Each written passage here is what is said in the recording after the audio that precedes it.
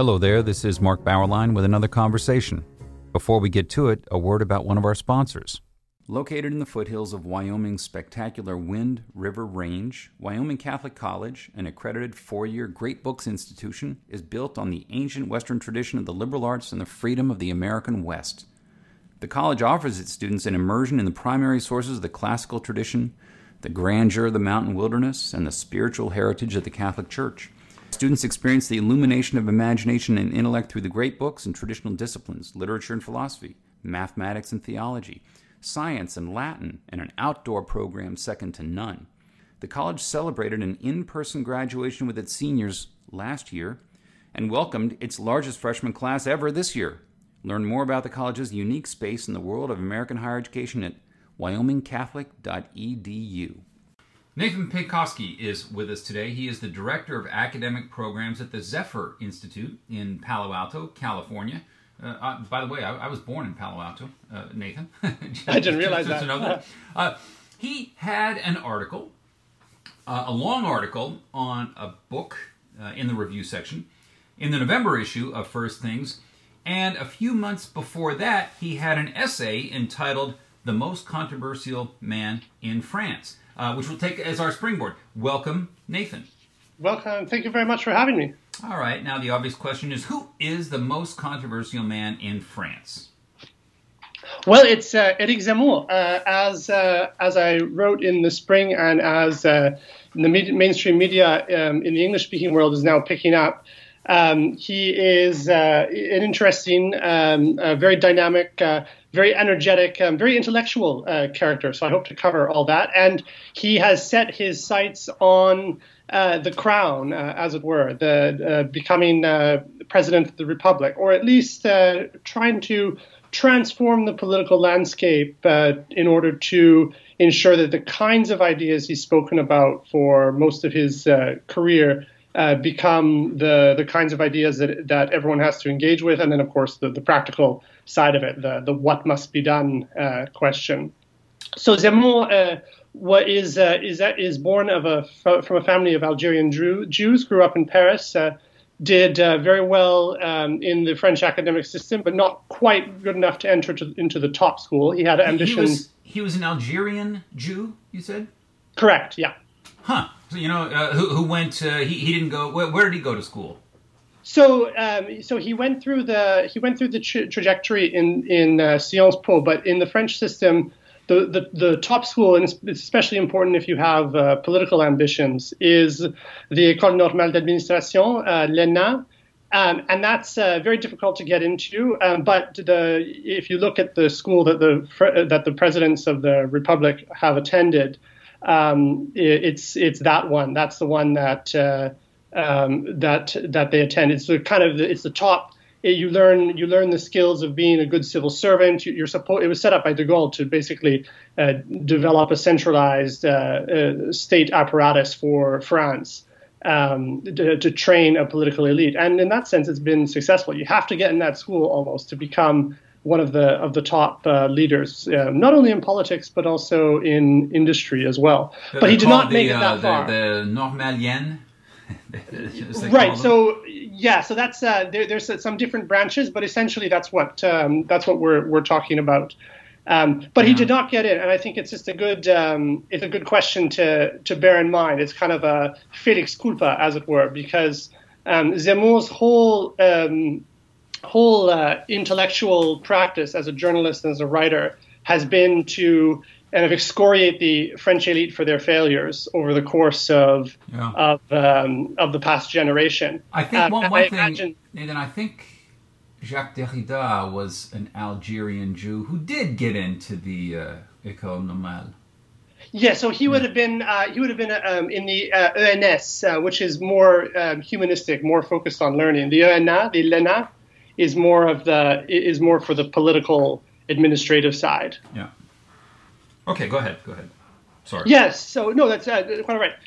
So it's an interesting felix culpa, I think, because had he entered into that top elite institution, I imagine it would have shaped his thinking in a much more to be much more along the lines of the way that the elite in France tend to think, but they're the kind of habituated patterns of thought, the kinds of orthodoxies that he has, and he shares none of that. I hope we can get into some of that today. I touched on the article in a few themes, but on every single major hot button issue, whether it's abortion, whether it's feminism, whether it's gay rights, whether just thinking about the events of May 1968, Zemmour is very, very critical of all those kinds of transformations. And in many ways, he prefigures kinds of transformations that, say, took place or have taken place on the American right in the past, say, 5 years. There's a one line in his book that really vaulted him into the top tier of the French intellectual media world. Le Suicide Français. And there's one line in it, and I've never seen this in an American, kind of a mainstream American writer until Christopher Caldwell's book, where he speaks about what happened to Nixon as more or less the revenge of the elite against universal suffrage, the revenge of the elite against the fact that the majority in the 72 election especially had chosen a very different path from the way that the American elite wanted to go.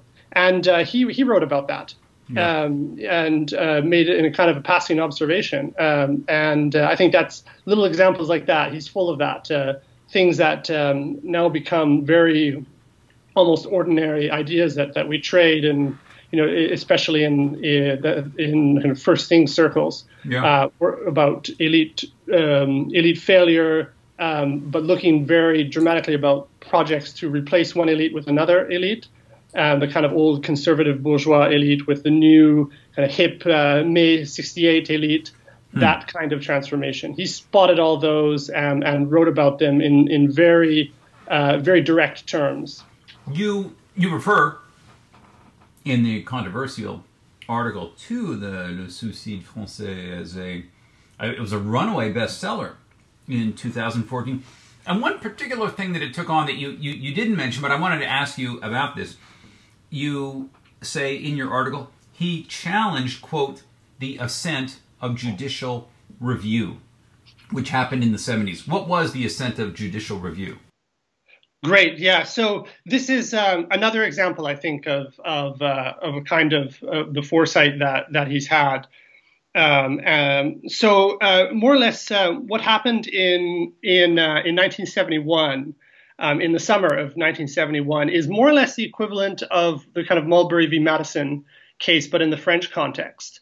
Now, what was a little bit more radical about it in the French context is that the French court was not supposed to have a position of strict judicial review. Kind of, there was a court that was set up to more or less ensure that the Constitution was operated the way it should, but it was supposed to defer to popular sovereignty.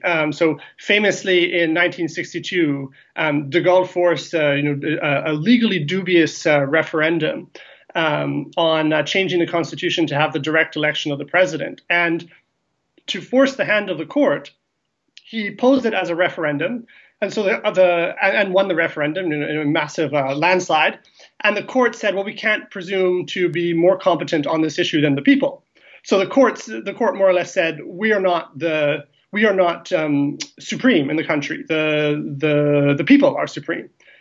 And in 71, there was a famous case that changed this. And what happened was the court more or less, it struck down a law that the Assembly had passed by reading in the text of the Declaration of the Rights of Man and of the Citizen into the Constitution. So beforehand, it had been there was a mention to it in the preamble. And they said, not only do we strike down this law here, but we strike it down by breaking with past precedent and reading in the whole text of the Declaration of the Rights of Man and saying that is all supposed to apply, and the court has the authority to apply that. And obviously that just opens the door to all kinds of judicial activism and innovation, the kinds of things that Americans are very familiar with.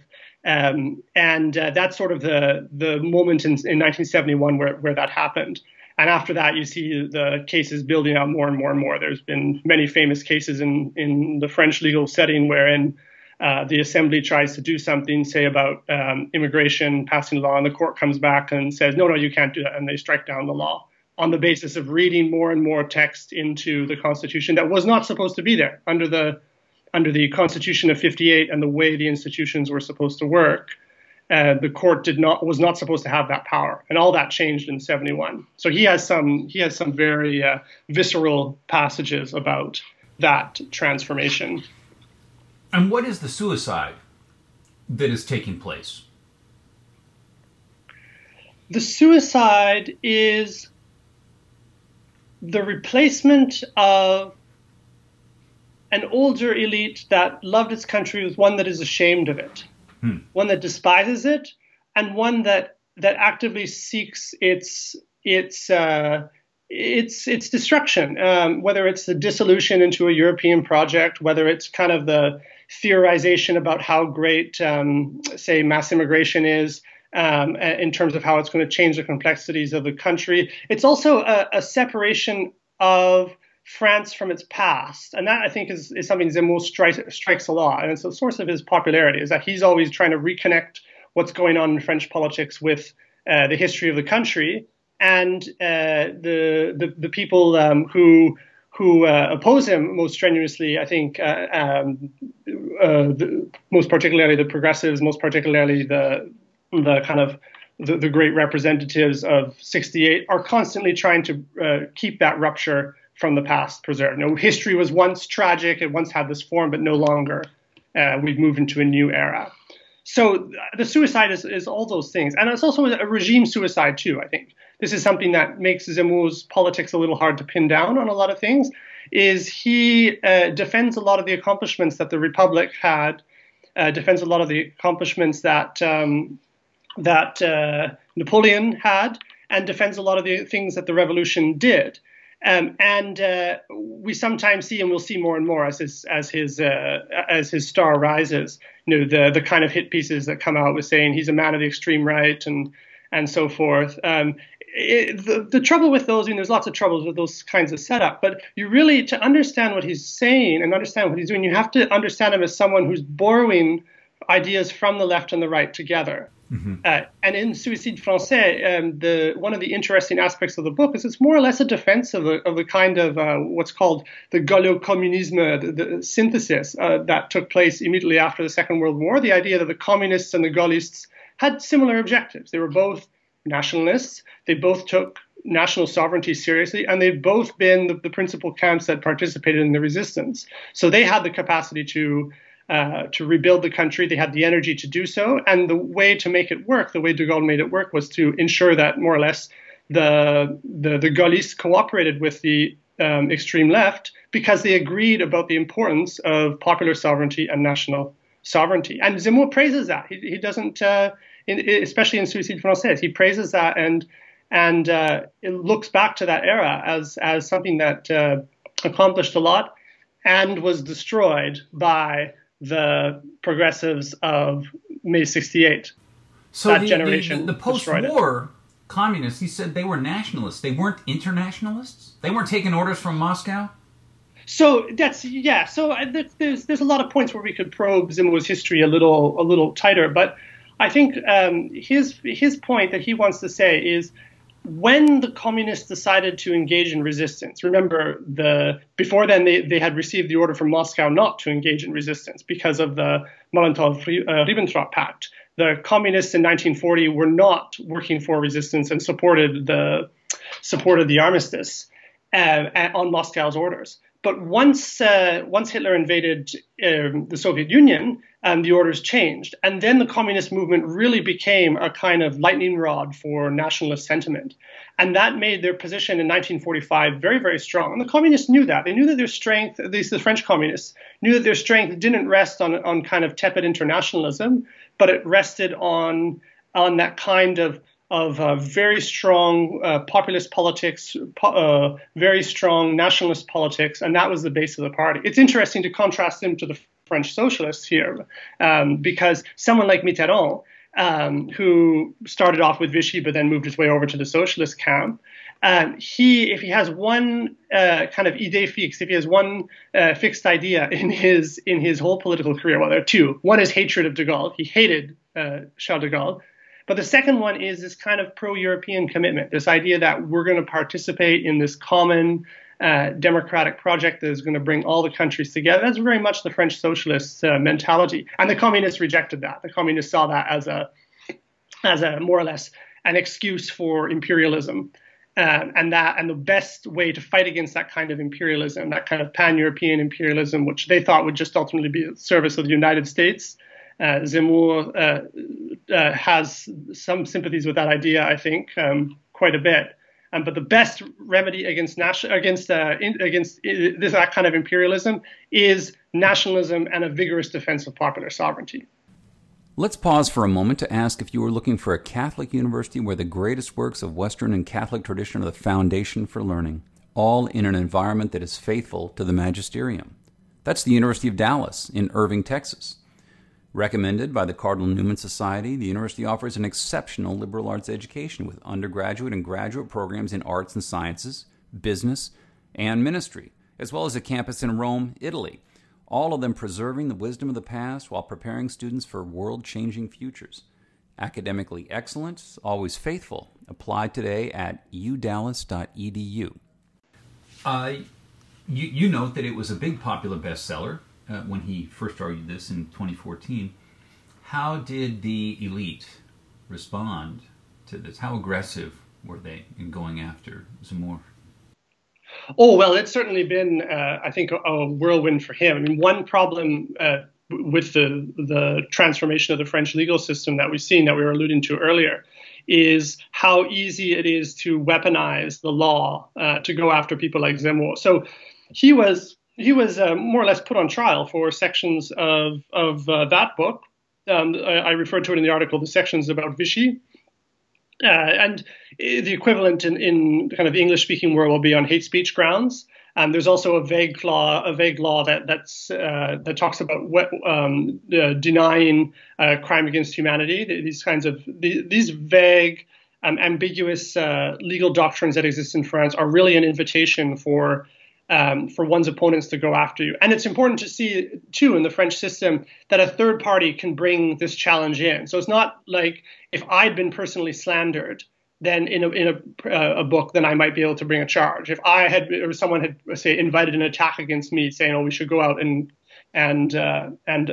kill Nathan Pinkoski," there might be grounds for a kind of suit in that situation. But in the French context, a third party that is completely unaffected can bring these suits forward, which gives them a lot of power, and gives a lot of power, obviously, to the kinds of organizations that want to destroy Zemmour. Well-funded NGO-type organizations can bring these legal cases forward almost at will, and that's what they've been doing more or less since the publication of that book.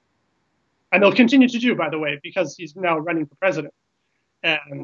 They'll be using all kinds of tricks to do that. They already did one in the summer with respect to French media laws that more or less forced him off the air of the show that he'd been on because they invented a new clause whereby he, despite the fact that he wasn't an official candidate, they said, well, we're going to treat him like an official candidate, which had never been done before by the media body. So they're inventing new rules to weaken his political influence, to reduce the audience he can reach. You note that he now commands a political base that is twice the size of France's Socialist Party. Have the elite attacks upon him increased popular support for him, would you say? I think so. I think they definitely do. I think the problem that he faces is less. The problem that he faces is that to do what he's trying to do, which is, I think there's three broad things he's trying to do. One is just expand the Overton window of French politics to make sure that things that have been stated as beyond the pale are brought into the mainstream more. And here, the immigration issue, of course, the issue of national identity, the issue of clash of civilizations, all very important. In that sense. So there's one, that's expanding the Overton window side of it. And the second side, though, is in terms of unifying the right. Because the French right more or less agrees on the issues. I mean, France is really quite a right-wing country when you look at polling, say, on immigration, or one of my favorite statistics is about if you poll people opposed to who think that Islamo-gauchisme, the kind of leftist Islamism, is a problem. With people who are on the right, it's something like 80, 90%. You think, okay, well, on the right, sure, you would recognize that maybe there's a problem with this kind of politically correct support of Islam. But then if you go to the left, it's also very high, 70%. There's a lot of these support on the, socially, popularly for the ideas that Zemmour has. But the problem is that there's so much division. There's so many different little parties, and they're very entrenched and have strong basis of support, whether it's Marine Le Pen, whether it's the kind of vaguely conservative French party, Les Républicains. And those are the people who are going to, I think, be over the next month or two, the real challenge for Zemmour. So it's less about the attacks he's going to receive in the media. It's going to be about the attacks that he's going to receive from the right party elite, the kind of established right party elite. And that might, then those attacks will get aggressive. More or less, they'll use the kind of argument, well, he's not fit to be president. He has no political career.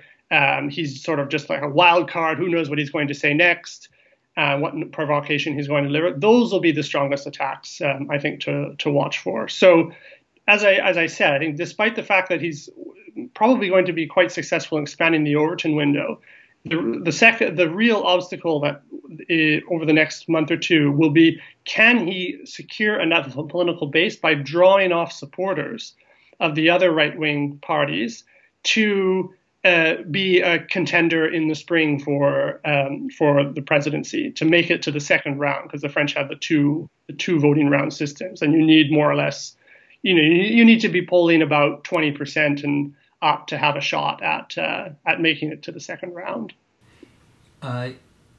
He finds the, quote, dream of Muslim integration just that, a dream, completely unrealistic. But if the elite keep pursuing this dream, he says that France is going to rediscover the wars of religion, correct?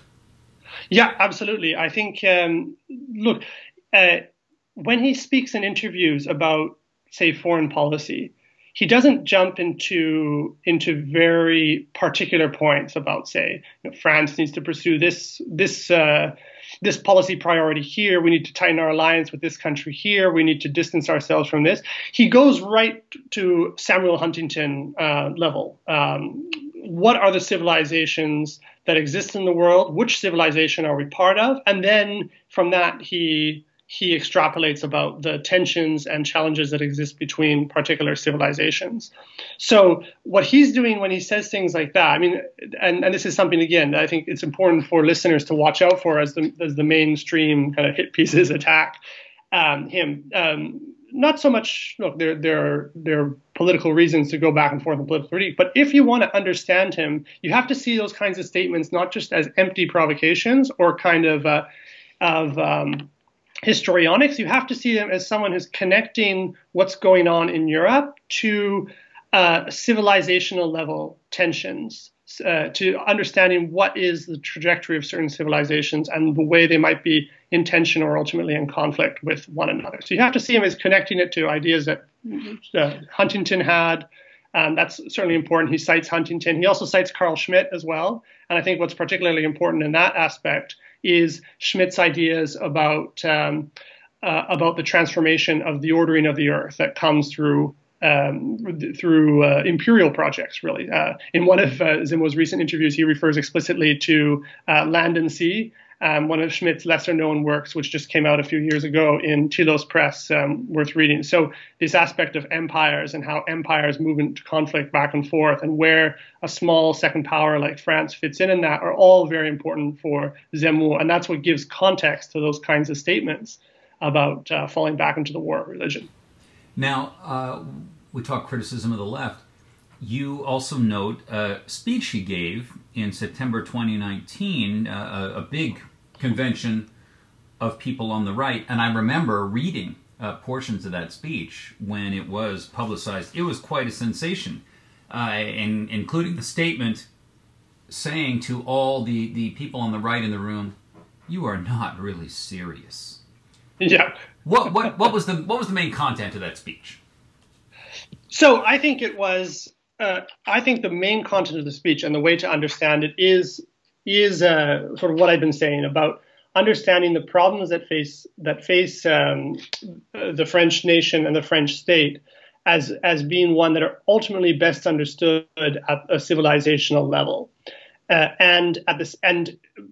if you then are able to grasp that, then you have to recognize that most of these little policy questions here and there, these little quibbles about things that the Macron government does and has been doing more and more in the past few years, trying to crack down on illegal immigration here and there, get rid of a few hundred people who are camped out illegally in Calais, maybe do a few high-profile deportations here and here, say some aggressive things against American-style political correctness. These are all just sort of little policy details. And if you really want to be serious about addressing the root cause of these problems, you have to have that civilizational perspective. So I see that speech as a kind of a deft exercise in metapolitics, in trying to change the kind of recognition of the political cultural landscape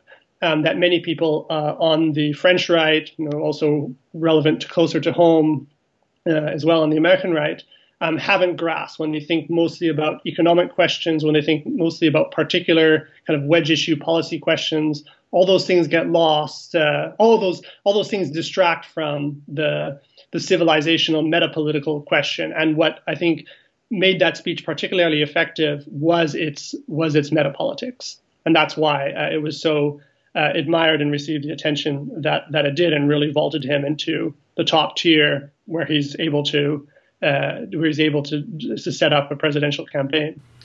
It seems to me from your essay and other evidence that one of the reasons for his popularity is that he is so good in debating left-wing intellectuals who maybe in the past seem to have had all the moral energy on their side. He debates them, and you have an example here. He beats them pretty soundly, doesn't he? Oh yeah, and I think it's also what's particularly effective is how he undermines some of their basic premises about the direction of history. So I'll give one example that I think is particularly important and may get lost a bit here and there. So he's extremely critical of the abortion regime in the world. Now, there's different ways to be critical about abortion, and the strongest point, I think, just analytically, is intentional killing of innocents, right? But he sets this up as within a whole feminist paradigm about the direction of history, a kind of historical conquest. Back then we were all in the Dark Ages, but now we've entered into a new world. And he uses two examples that I think are very, very effective for just undermining this worldview. So he says, well, what is abortion? Abortion is the woman saying that she has, of course, her body belongs to her, my body, my choice. But she's also saying that I have the right to life and death over my child. And he just puts that in perspective. He says, well, you're claiming the same thing that men in a highly patriarchal society like ancient Rome claimed. The paterfamilias had the right of life and death over his children. That's what it was to be in ancient Rome, a paterfamilias. And what's feminism done? Well, they've just moved it to a new referent, right? Now it's the woman who has that right of life and death over her child. And another example, too, that he gives on this point is, again, thinking about how progressive assumptions about history always getting better and better are false. So he'll point out that nowadays in France, there's about one abortion for every 5 births. And that's the same as the rate of infant mortality under Louis XV. So you think you've had progress. You think you've had a kind of historical conquest. But in fact, you have regression. Now, they've gone after him with the anti-hate speech laws. They've won some judgments against him. Have free speech liberals in France come to his defense? Yes, I think so. I mean, it's a mixed bag, as it often is with that crowd. But the the one of the journalists who worked with him, the show that he was part of, Christine Kelly, she has been quite vocal defending him, and there have been a few other people who've been trying to defend him too. I think what shocked a lot of people in the summer was the sense that someone who's a journalist, a kind of a television character, is now going to be subject to laws as if they were an official politician that had announced and had a campaign. I mean, he hadn't at that point.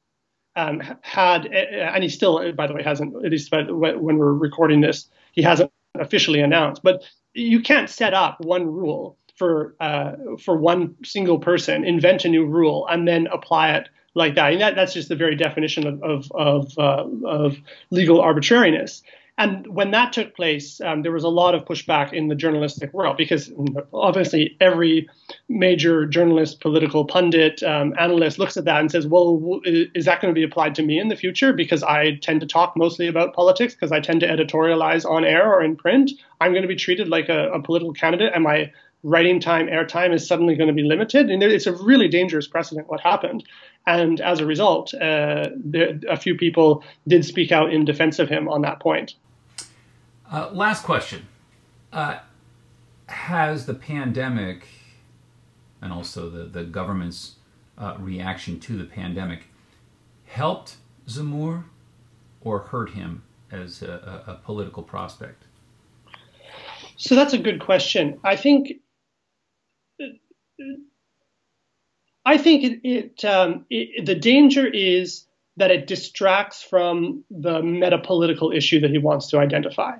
And this is something that might mean that Marine Le Pen will keep the upper hand, because she has an established party. She has a loyal elite of supporters around her. Even if her prospects as a presidential candidate are, she's not likely to win the race because people don't like her last name. Also worth pointing out that a lot of people don't trust her on the right.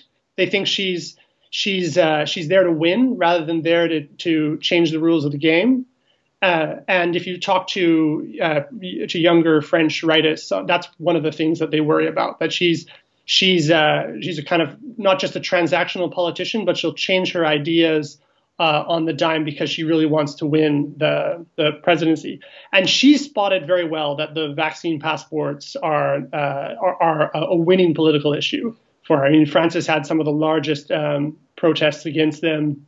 They're enforced in very intermittent ways. The government is on extremely thin ice legally for it, of course. Well, thin ice is even generous in that sense. So it can, that issue, whether it be vaccine passports, whether it be the kind of governmental response, are all things that could distract from the metapolitical issue. That said, though, I just want to say that he had identified some of these things in his earlier work, some of these trends about the way that biopolitical transformation has changed politics in a negative direction. I mean, he actually, nowadays in some circles in the American right, it's become fashionable to cite Foucault. Foucault is, as the young people say, based because he spotted the dangers of biotyranny, of biopower.